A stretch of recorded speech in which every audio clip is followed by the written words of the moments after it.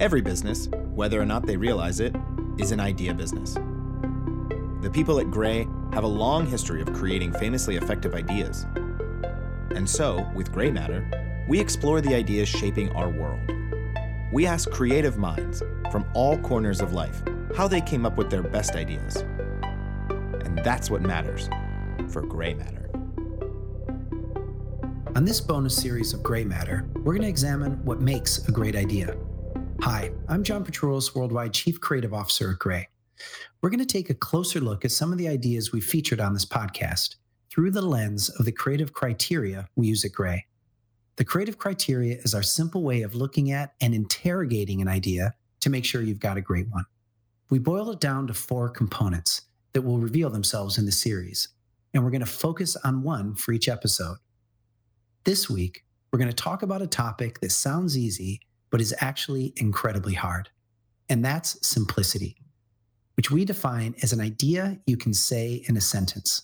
Because if you can't, you probably haven't interrogated it enough. These are ideas like the ones we featured on the podcast, like yoga for people who don't like yoga, how to keep Black drivers safe during a traffic stop, or a platform to give voice to storytellers from around the world. When an idea can be simply stated, people should instantly know if that idea excites them. Sometimes the strength of an idea's simplicity comes from the scale of the problem it solves. For Greg Marsh, the problem was simple: make the locksmith industry better. And he did just that by creating Kimi. Early on in season 2 of Gray Matter, we chatted with Greg about the early days of Kimi. And today, we'll catch up with him and hear how he and his team have been doing over the past year. Our lead podcast producer, Joey Scarillo, chatted with Greg about his leadership, his methods, and his key to finding simplicity in his work. Here is Greg Marsh. Greg, welcome back. It's great to have you. Thank you. The question we must start with, I suppose, is how have you been? I am doing well. This year has definitely taken a couple of years off my life in stress, but we're doing well personally, doing well at Kimi. It's been super exciting to see how our teams reacted to adversity and challenge, and we're actually on track to have a really good year despite lots of monkey wrenches being thrown at us. So Of course. So today we're talking broadly about simplicity, and what we love so much about Kimi is that it's a simple idea. You wanted to change the locksmith industry. And when we spoke to you on the podcast, we talked a lot about that and the idea behind Kimi. But now we just want to ask you how that simplicity finds its way into the workflow at Kimi.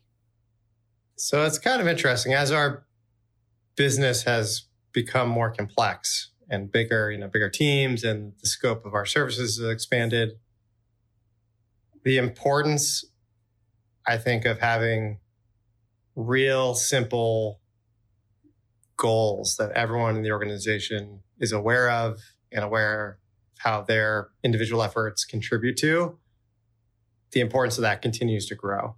And we've actually, we have like an OKR goal setting framework. The company level OKRs, of which, individual teams' goals kind of feed into, those actually continue to get more and more simplified over time. And I think it's been super important for us to just reach cohesiveness across the entire team, where if you asked anyone on the team, what are the top most important things, they would say, those things consistently about what's most important. And that's critical for us to make sure that as more and more people have autonomy and are making different decisions, they're focused on the right stuff. They're calibrating correctly in a way that's going to make the organization successful. So as our business become more complex, the simplicity of what's important and how we prioritize, I think, has also become a bigger deal for us and for me as a CEO to make sure I'm doing a good job of. In your journey as the CEO, how has some of that simplicity factored into your leadership? And what have you learned in the time from when you first had the idea to where you and the company are now? I mean, when I was a less mature leader early on in the company's history, I was often tempted by alluring initiatives or objects that, could have some value, but but we're also distractions, and you have to be so disciplined and focused on saying, all right, here's a real small list of things that are super important for this organization to be successful. And we're going to hit these incredibly hard, and anything that's not on this list, we're going to ignore. And so I think my ability to get better at that over time as the team has increased, and as I'm no longer directly influencing as much, but our leaders are, and other people on their teams, you have to be on the same page, and people have to be focused on that same set of small initiatives. And so you have to have, there's a bunch of different frameworks and ways that people try to create that cohesiveness. But for me, I certainly have reduced the number of things that I care about over time, even as the business has become much bigger and more complex. And I think that's really important for any, organization of scale to be successful, is to have a super, super small set of things that everyone in the company is aware of and is driving towards. I love that. Go hard at fewer things rather than going wide at a lot of things. There's a lot to take from that. Even in, what I do, there are a ton of projects that we want to accomplish, but, we should focus on the important ones and just do those ones really, really well. Obviously this whole pandemic has been crazy for everyone. How has Kimi adapted? Were there any changes to the product? Any changes as a result of 2020? Or did you find yourself just like leaning in more to the things you were doing in 2019 and just trying to make those things stronger? So it's been a crazy year. So part of our business is in brick and mortar retail, which has obviously experienced, an environment that hasn't been seen before. Some helpful, some not helpful. So, kind of March and April, when social distancing and remote work was really starting to take effect across the nation, retail foot traffic dropped massively, and that harmed us. We since have seen a really substantial rebound, which has been terrific. We've also seen a desire for people to interact with a self-service kiosk instead of, a human key maker, which has also benefited us a lot. And people are we're seeing a migration within the industry towards our products, which is super beneficial as well. So net, this has been a really good year for us. But moving the company remote in a very short period of time, we're a very hardware centric and operations intensive organization. Doing that rapidly was a major challenge. Figuring out how to work effectively remote, keep productivity up, keep morale up, making sure we're all focused on the right stuff while not being, in the same space has been a huge challenge. I'd say we've the prioritization for the organization and product focus has definitely been influenced, but I don't think our core mission or vision has changed at all due to COVID. And in fact, in many ways, I think our vision has been reinforced in that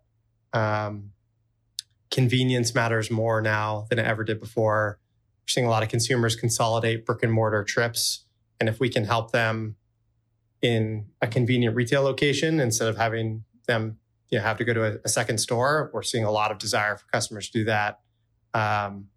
So I would say focus, if anything, has been driven into all of us as to, how to make sure as we're remote, precious resources are really necessary to make sure we're doing the right things. How do we make sure we have that short list of priorities that are going to make our organization successful? But I'm super proud of how the team's handled this year. It's been a crazy year, and in adversity, and it's when you really see what stripes of team members and your character looks like. And this has been one of the most proudest moments of me as a CEO of the organization, to see how we've handled it. That's great. Have there been any specific instances where you've seen people or teams stepping out of their comfort zone and doing things that they've never done before? Yeah, for sure. I mean, every team has faced that in some ways, right? So people who work with hardware, we've had to design different versions of our hardware that we actually are shipping to engineers' homes so they can code and put things on the hardware and test it. People who used to have an important part of their job function be sitting next to someone and talking, like we need to figure out how to maintain that collaboration and good communication while being remote. So that every team has faced, I think, different ways of operating.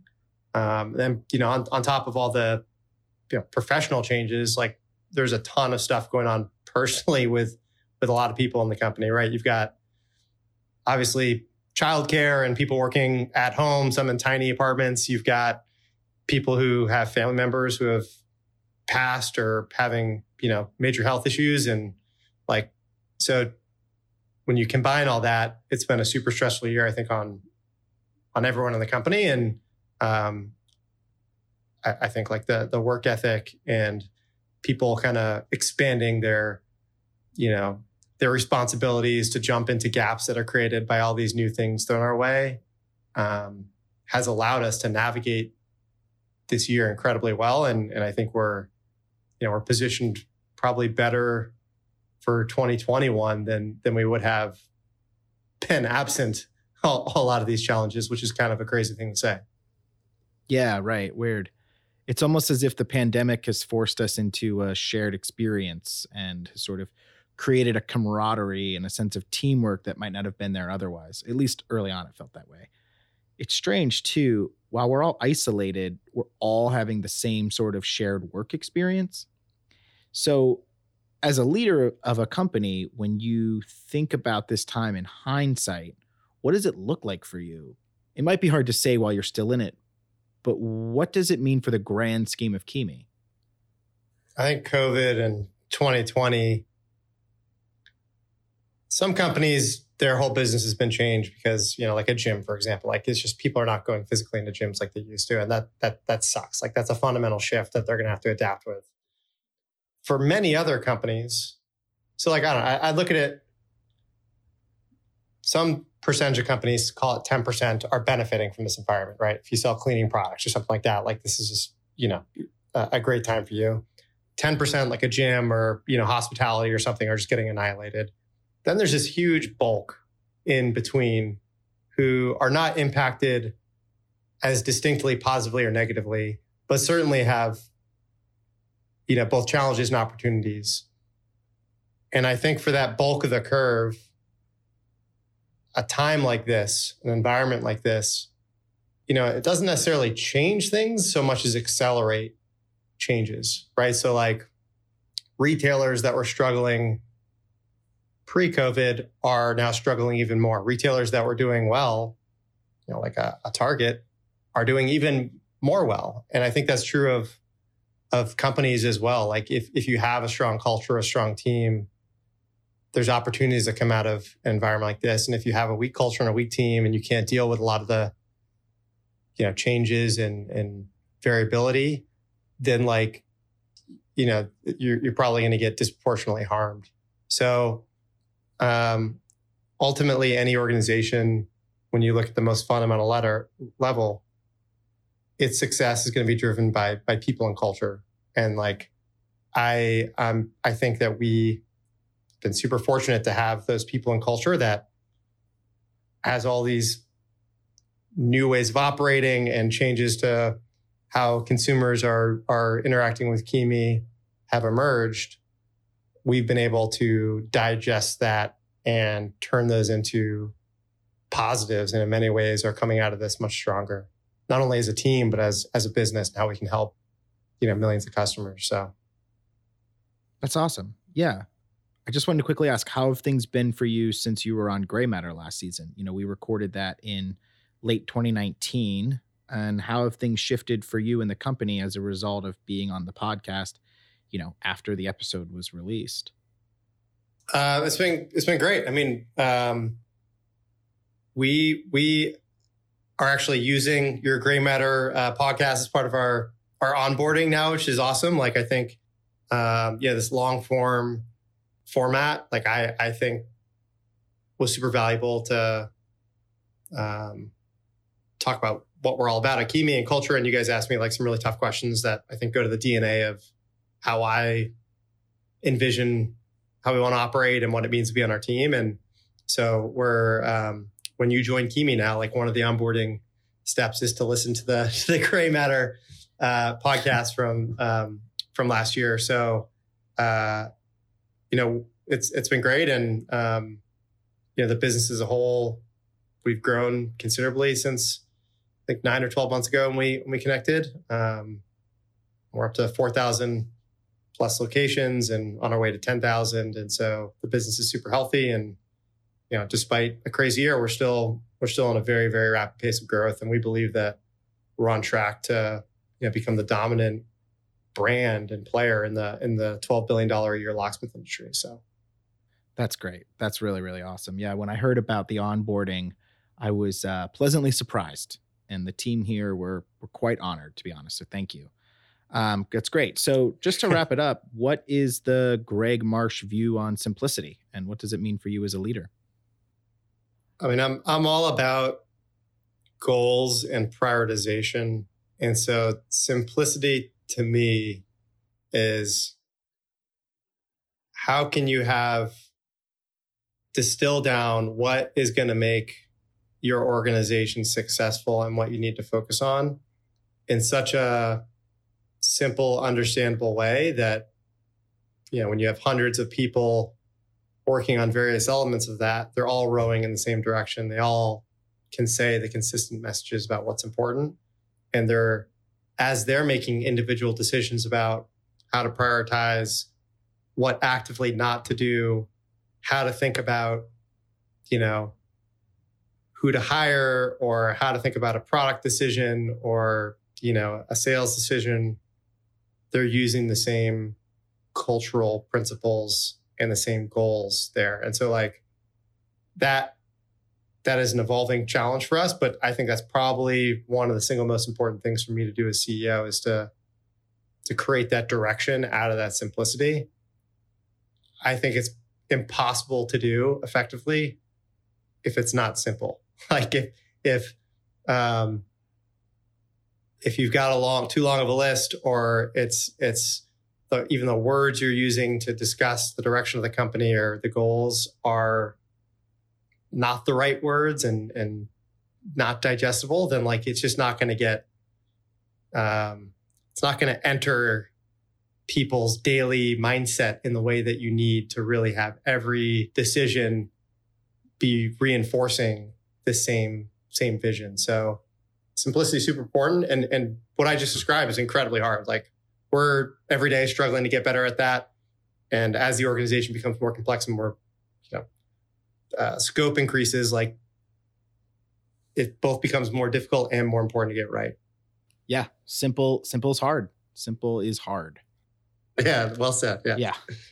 Yeah. So I'm so glad we got to catch up with you, and we're just looking forward to whatever comes next, Yeah. Thank you so much, Joe. I appreciate you having me on again. And thank you for the interview last year and allowing us to leverage that for our onboarding materials. And no, you guys do a great job. So excited to be a part of it. Of course. Thank you. Thank you again. Thanks, Joey. I love how Greg said simplicity is doing few tasks very well. For me, when an idea is articulated simply, I feel like I can immediately understand its impact. Next time, we'll talk about how best to bring that simple idea to life in the best way possible. Be sure to check out the first 2 seasons of Gray Matter, a podcast about ideas. All episodes are available now. If you have questions or comments, we'd love to hear from you. Please write to us at podcast@gray.com. And thanks for listening to Gray Matter. Gray Matter is hosted by John Petroulis, produced by Joey Scarillo and Danielle Hunt, mixed at Gramercy Park Studios by Guy Rosemarin, with support from post-producer Ned Martin. Additional support by Christina Hyde, John Jenkinson, Grace McDougall, and Ryan Cunningham. Gray is a global creative agency whose mission is putting famously effective ideas into the world. Check out more at gray.com.